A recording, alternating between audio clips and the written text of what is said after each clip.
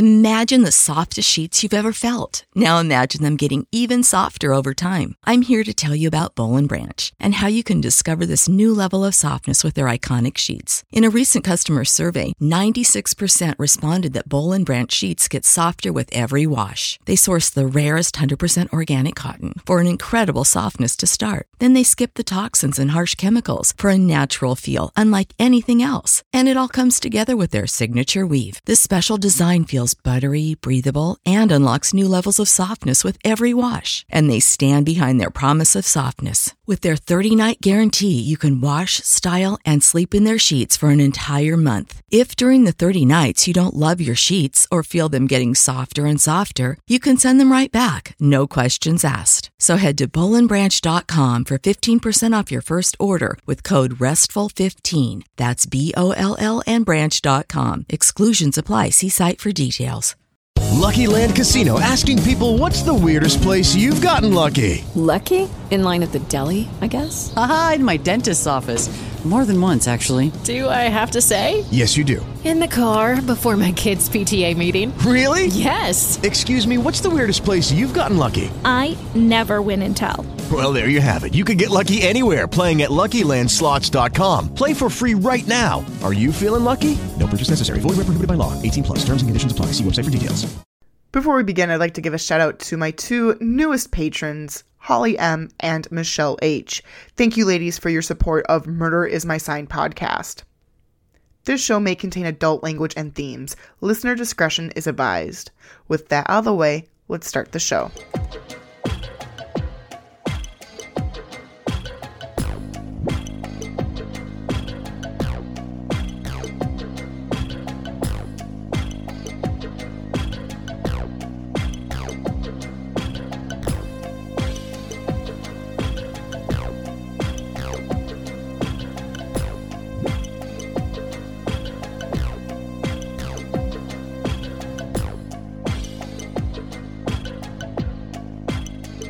You're listening to the Murder Is My Sign podcast, the podcast where we talk true crime and astrology. I'm your host, Jordy Death, here to light your way through the true crime astrology storm. Welcome to the Cancer episode of Murder Is My Sign. It's crazy to think that the year is already halfway over, and we have just 3 more signs to get through before we complete our circle around the astrological sun, so to speak. At least in regards to when I started the show with the sign of Scorpio back in November of last year. If you're curious about the details of Season 2, you'll just have to continue to stay tuned in and subscribed to all my social media handles, because I will be doing a side slice sneak peek into Season 2 of Murder Is My Sign eventually. Happy summer solstice, everyone. It's Cancer season, baby. To all my crabs out there, happy birthday, you sensitive fucks. I love and hate you all. I'm speaking of someone who has their moon in the sign of Cancer, and I completely empathize because I'm just too damn emotional and sensitive and empathetic. I'm just like an empath, and I feel things so deeply, and I just want to say a big fuck you to Cancer for making me feel the feels, okay? Actually, it's not that bad of a thing, honestly. Like, when you learn to embrace the emotion, embrace the feelings, you actually kind of grow as a human being. I'm kind of finding that out later in life. Anywho, so originally on the serial killer Zodiac list, there was no one who was listed that was a Cancer. The one person who I originally planned to write about was Samuel Little. But me being the illiterate fuck that I am, miswrote his birthday as July 7th instead of June 7th, which really makes him a Gemini, not a Cancer. And guess how long it took me to figure that out? Yeah, that's right, folks. Right as I was writing and researching this fucking episode. So, in a fit of rage, mainly at myself, I looked at my resources and then finally consorted to going to social media and Google. I came up with 2 options. Option A is Carl Panzram, a very prolific killer from the 1920s. However, because he was born in 1892, his chart is a big pain in the ass. Option B was given to me by my lovely sorority sister Ashley, who told me about the Tourniquet killer, Anthony Allen Shore, born in 1966. Now there is an easy chart to do. I ended up taking a break after the mini meltdown because sometimes you just need to walk away to gain perspective on a situation. I continued my research on natal charts and found a site that goes all the way back to 1800. It's astro-seek.com, and I highly recommend it. It's kind of cool. So I was able to do his chart on Carl Panzram, and that is the person that we're going to be focusing on in this episode. Easy charts be damned. I want to start off, though, with talking about the sign of Cancer. All right, so for all the Cancers in the audience who might be listening, just, I'm going to tell you right now, I'm going to roast you guys through the coals, as I do with most signs. So just be prepared, okay? So the sign of Cancer runs from June 21st through July 22nd, and it's the first water sign of the zodiac. It's a feminine cardinal sign known for being receptive, sensitive, and imaginative. Cancers are known for being incredibly emotional, but you may not really see it because of their symbol, the crab. When they're under pressure, a lot of the emotion that they feel, they'll just hold that in. They'll just shell up. But when they are provoked, they won't hesitate to use their pinchers to keep people at bay or to put someone in their place. Even though the crab has a tough outer shell, they do have a very soft underbelly. So at the first sign of danger, they will withdraw within themselves into their shell and scuttle back to sea or home where they feel safe. Because Cancers are known as homebodies. They feel very safe in their comfort of home. The planet that rules Cancer is the moon, which, yes, the moon technically isn't a planet, but a satelliting body that orbits our Earth. But remember, guys, this is astrology, okay? Not astronomy. Astronomy? It's late. I'm going to keep that in because I think that's kind of funny. Anywho, and as we've mentioned plenty of times before, the moon rules our emotions, which makes Cancers not only moon babies, but also big-ass crybabies. And this is where all the Cancers come out to take a piece out of my hide. Again, I'm just take this with a big-ass grain of salt, okay? Crybabies. I'm also, partially roasting myself because, as I mentioned, Cancer is my moon sign. So anywho, for the longest time though, I thought that the tarot card for Cancer was the moon card because, well, it's obvious, right? But no, it's actually the Chariot, which is the card that represents an alignment of your personal will with the divine will and the transformation of the personal self towards a more planetary consciousness.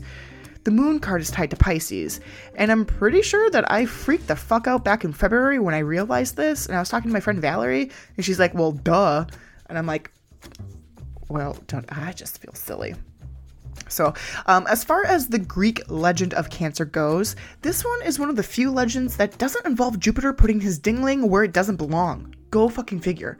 According to the Greek myth, Cancer was a giant crab that attacked Hercules' foot while he was fighting the serpent Hydra during his 12 labors.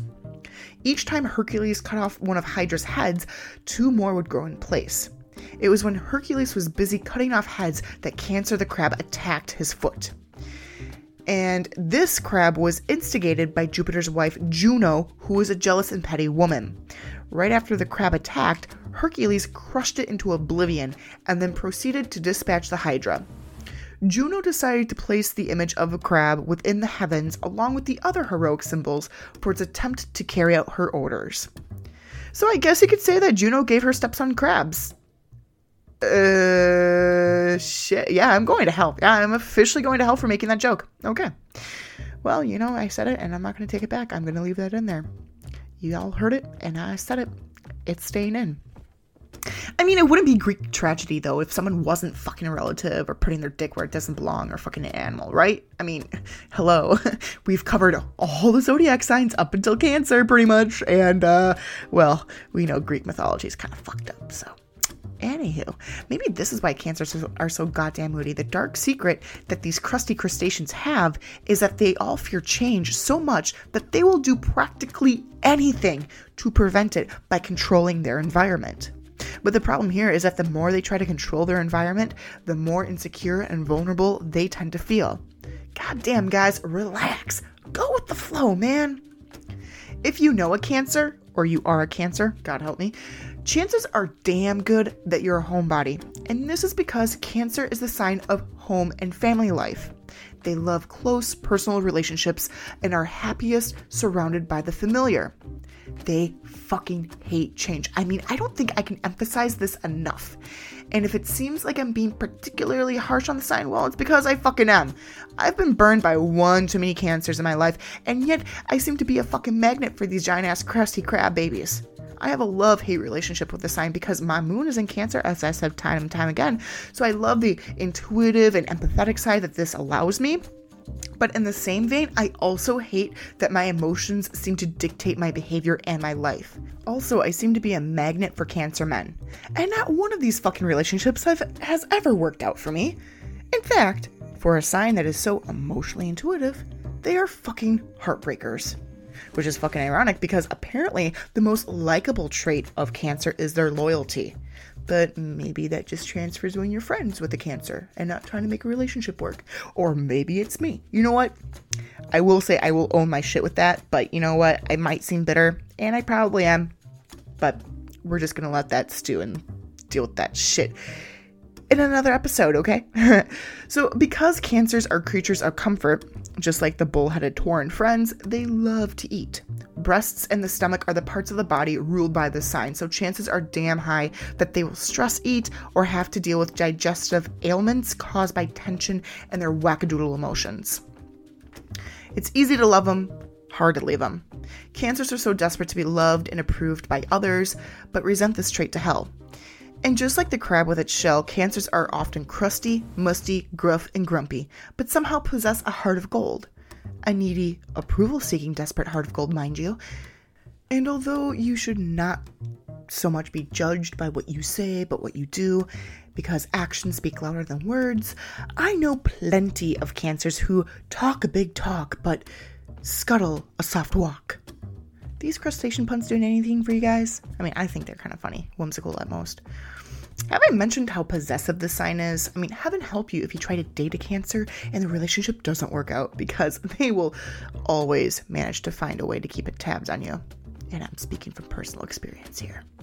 Cancers are possessive, needy, and passive-aggressive AF. If they can learn to channel their sensitivity and inherent intuition into the right direction, they can easily form this into a great source of strength. And much like the sign of Taurus, Cancers hold on to money as tenaciously as they do with everything else that belongs to them, because money equals security. Yet no matter how much wealth they accumulate, they never really feel secure. And the same can be said for their emotional security as well, because no matter how much love and approval they get, they will always need more. I will say though, it's very easy to fall in love with this sign, but it is absolute hell trying to get over them, at least from my personal experience. So enough about that bullshit. Let's take a break from our New England clam bake, or roast as it were, and start talking about Carl Panzram. With the Lucky Land Slots, you can get lucky just about anywhere. This is your captain speaking. We've got clear runway and the weather's fine, but we're just going to circle up here a while and get lucky. No, nothing like that. It's just these cash prizes add up quick. So I suggest you sit back, keep your tray table upright, and start getting lucky. Play for free at LuckyLandSlots.com. Are you feeling lucky? No purchase necessary. Void where prohibited by law. 18+ terms and conditions apply. See website for details. I will say that last podcast on the left did a lovely episode on Carl Panzram. So if you like that show, I highly recommend going and checking it out. Henry Zabrowski does a great impersonation, and that's basically his whole shtick in the show too. So I'm getting the majority of my information from the Wikipedia page on Carl Panzram, as well as the information provided in the last podcast on the left episode, as well as my book on serial killers. Carl Panzram was born on June 28th, 1892 in Grand East Forks, Minnesota, to East Prussian immigrants. He was one of 5 kids who grew up on a family farm. Carl was a troublemaker pretty much from the get-go. By age 5, he was already a liar and a thief, and in 1899, he was in juvenile court on a drunk and disorderly charge. I mean, Jesus Christ, kid, I know it's the 1800s and TV hasn't been invented yet, but you gotta be an alcoholic by age 7, you gotta be going to court by age 5. I mean, what the fuck's going on here? He was in and out of jail as a kid, And when he was 11, his parents sent him to the Minnesota State Training School on October 11th, 1903. Today, it's known as the Minnesota Correctional Facility, Red Wing. Bob Dylan actually wrote a song called Walls of Red Wing. It's a pretty prolific site that did some really horrible things to its juvenile residents. Panzram was incarcerated there from 11 to 13. And while there, he was regularly beaten, tortured, and raped by the Red Wing staff. The torture and atrocities that were inflicted upon him and others were done in what was called the painting house, because the children would leave being painted red and blue with blood and bruises. Panzram hated this place of torture so much that he actually burned it down on July 7th, 1905. As you'll hear, the life of Carl Panzram was not a pleasant one. He was treated poorly and took the rage that boiled within him and poured it out on others like gasoline before igniting the match by sodomizing and killing his victims. In 1906, Panzram was paroled and had become an alcoholic by the age of 14. He ran away from home and decided to become a hobo, which I guess was a profession in 1906, traveling on rail cars across the country looking for work. He claimed in his diary that on one occasion he was gang raped by a group of hobos. By the way, and I didn't know this until I started researching this episode, but apparently there are differences between hobo, tramps, and bums. Bums don't work at all, tramps will work only when they're forced to, and hobos travel for work but have no actual home. So I thought that was kind of interesting. In 1907, when Panzram was 15, he was in Montana and got drunk at a saloon and then decided to enlist in the United States Army. Because why the fuck not? I mean, this was before regulation of any sort. I mean, this kid's 15, he's drinking, he's not even of age to enlist, yet he somehow manages to enlist? I mean, Jesus fucking Christ. I know it's the early 1900s, but come on, man. Don't do this to yourself. So, I mean, he didn't, stay out of trouble within the Army for any length of time, because shortly after enlisting, he was caught and convicted of larceny and was sent to Fort Leavenworth, United States Disciplinary Barracks for 2 years between 1908 and 1910. Later, Panzram would claim that it was during this time at Leavenworth that any shred of decency that was left inside him was beaten out. Panzram was dishonorably discharged from the Army following his imprisonment, and it should come not as any surprise to anyone that he went right back into his old career as a thief, stealing anything from bikes to yachts. He was caught countless times and imprisoned under various aliases throughout the country. During his time in jail, Panzram frequently attacked officers and refused to follow rules, and the officers retaliated by beating him and doing other torturous things. I don't believe that I've mentioned this quite yet, but Carl Panzram was a big son of a bitch too. He towered at 6 feet and was very muscular due to all the hard labor that he was forced to do while imprisoned. In his 1929 autobiography, Panzram reflected that he was rage personified and would often rape the men that he robbed. Between 1910 and 1918, Panzram conducted a massive crime spree that spread from Texas to Mexico to California and Oregon. During this time, he robbed a lot of people, thus also raping a lot of people too. He was also arrested numerous times, but was often able to break out of jail and would go by various aliases such as Jefferson Davis or Jack Allen. In August 1920, Panzram broke into the mansion of former United States President William Howard Taft. He was also the 27th president, if you didn't know that, in New Haven, Connecticut. Panzram held Taft responsible for his imprisonment at Leavenworth because why would this psychopath take any accountability for any of his actions? And see, didn't we just talk about how cancers just can't let anything go and they keep tabs on everyone? I mean, I realize this is stretching it a little bit here, but bear with me. So Panzram stole Taft's Colt M1911 .45 caliber handgun, as well as a crapload of jewelry and money. And with the money he stole from former President Taft, Panzram was able to buy a yacht called Akista. It starts with an A. Okay, we'll go a yacht called A. And thus he continued his crime spree that quickly turned into a murder spree. Panzram would lure sailors away from the New York City bars, get them drunk, and then rape them, only to kill them using Taft's pistol. He would then dump the bodies in the Long Island Sound. The murders of the sailors only ended after the Akita ran aground and sank near Atlantic City. Panzram claimed to have killed at least 10 sailors in all. In 1921, Panzram caught a ship to Africa and landed in Luanda, Portuguese Angola. Once he arrived, he burned the rig down out of sheer douchebaggery. In his memoir of madness, he claimed to have raped an 11 or 12-year-old boy and said, "His brains were coming out of his ears when I left him, and he will never be any deader." Oh, how eloquent you are, Carl. He also hired a crew of men. Now, Wikipedia says 6, my serial killer book says 10, so let's average it out and say 8, okay? According to the serial killer book, Panzram hired these 8 men to go hunt crocodiles. But instead of killing crocodiles, Panzram killed the men and then sodomized their corpses before feeding the remains to the crocs. After he returned to the United States, Panzram boasted that he raped and killed 2 young boys, beating one to death with a rock on July 18, 1922, in Salem, Massachusetts, and strangling the other later within the year. He continued his crime spree and filtered in and out of jail until his final arrest on August 30th, 1928, where he was arrested in Baltimore, Maryland, for stealing a radio and some jewelry from a house. It was during his interrogation that he voluntarily confessed to killing 3 young boys, one in Salem, one in Connecticut, and the third in Philadelphia in August 1928.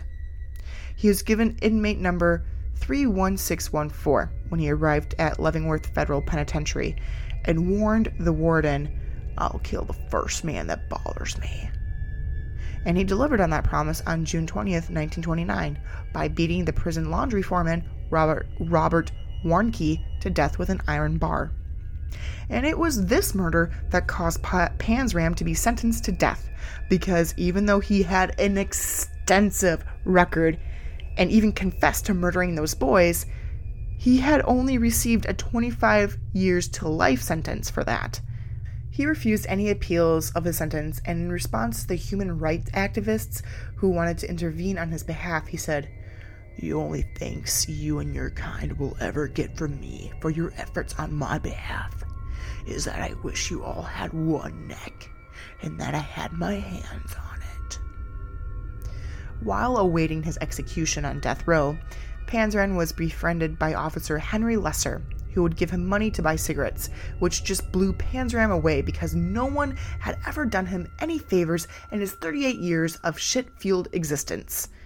It was Officer Lesser who provided Panzram with the writing materials that he would use while awaiting his execution to write in great graphic detail the summary of his crimes and nihilistic philosophy.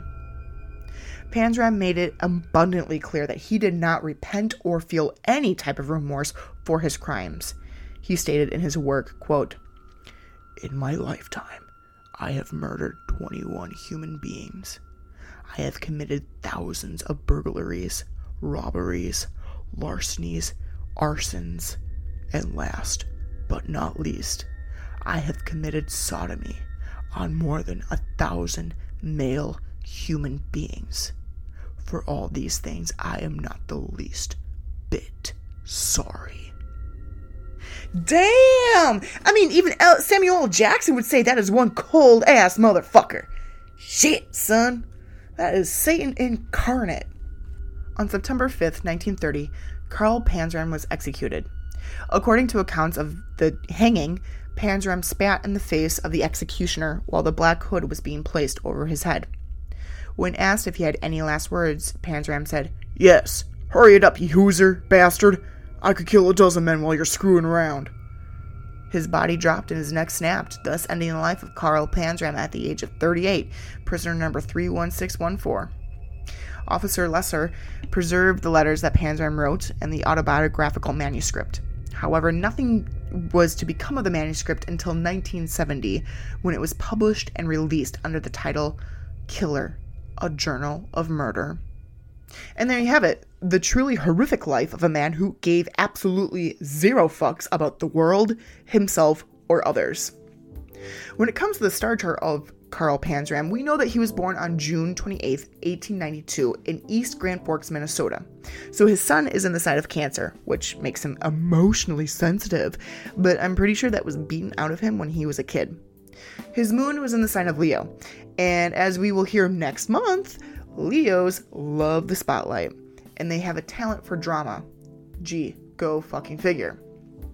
Mercury was in the sign of Cancer, and since we are currently in a Mercury retrograde, I just wanted to touch upon this within his chart a little bit here.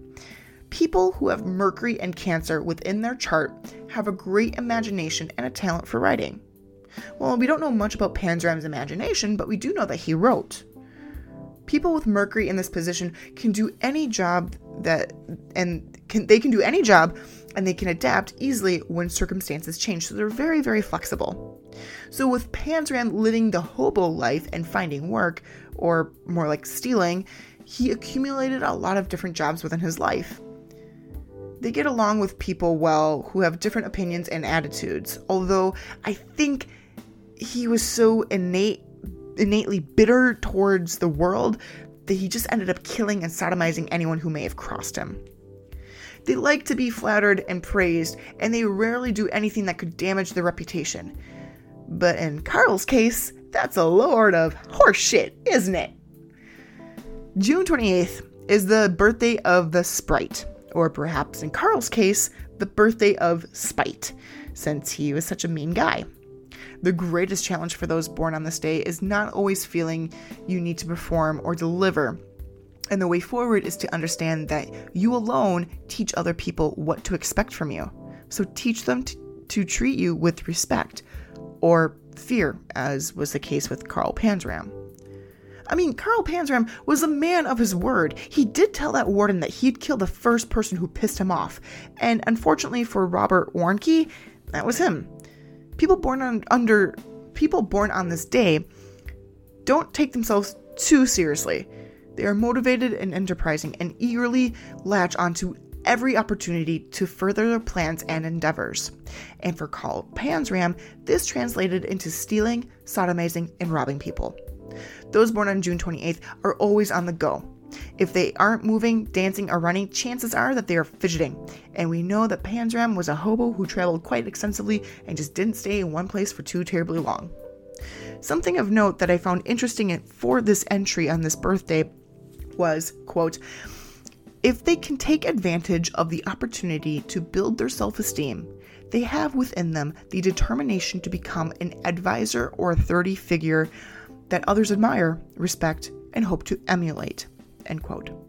So if Panzram had actually been reformed while he was incarcerated at the tender age of 11, then perhaps he could have actually done something productive with his life and made something of himself. I'm only assuming that he turned out the way he did because of the size of his family and maybe not receiving enough attention or love, and also with it being the early 1900s and the Great Depression and the Dust Bowl and all that stuff going on in the country. Who knows? Who's to say, really? Maybe he also had a tumor in his brain, or was dropped as a baby, or shaken, or who really knows? I think we're just kind of like juxtaposing here, really. But there might not be any reason behind any of this, too. Like, Carl Panzram could have just been born bad and turned into a vile creature through society and the penal system. On the dark side of those born on June 28th, they are chaotic, tactless, and self-conscious. At their best, though, they are warm, lively, and delightful. Carl Panzram was an agent of chaos. That is true. I bet he and the Joker would have gotten along pretty well until, Panzram tried to rape him. A bit ironic that the power thought for June 28th is, I am perfect just as I am. And I'm sure he felt that to his core. And there you have it, folks. The Cancer episode of Murder Is My Sign is officially in the books. We have baked, broiled, stewed, and steamed this crab. And if you were offended at any part of this episode, chances are damn good that you're a Cancer, or you have a Cancer moon, or you have a Cancer ascending, and just too fucking sensitive. I'm joking. in jest a bit here, of course. I do hope that the cancers out there who were listening to this episode could find some humor here and laugh at themselves and at me because, fuck. I mean, if you're not laughing now, what are you doing listening to this? I mean, it could be worse. You guys could be Scorpios. If you're not totally offended and actually enjoyed listening to this episode, why don't you share this podcast with your friends, families, coworkers, colleagues, prison guards, therapists, and primary care physicians? As always, you can find Murder Is My Sign anywhere you get your podcasts. Apple, iTunes, Spotify, Amazon, Google, Stitcher, Buzzsprout, or your favorite podcast app. You can connect with me and stay up to date on what's going on with the show by following me on Twitter, Instagram, YouTube, and now Twitch, all at Jordy Death. That's Jordy Death. But if you're old school and you want to email the show directly, you can do so at murderismysignpodcast@gmail.com. Want to become a death head and support the show by buying your plot in the ever-growing Boneyard? Why don't you head over to Murder's My Sign Patreon page and become a patron just like Michelle, Holly, and Jake. Thank you guys for your continued support of the show. All right, that's going to be it for this episode. I will see you all in a couple of weeks when we cover the sign of Leo. Until then, take care of yourself and each other and rest in peace.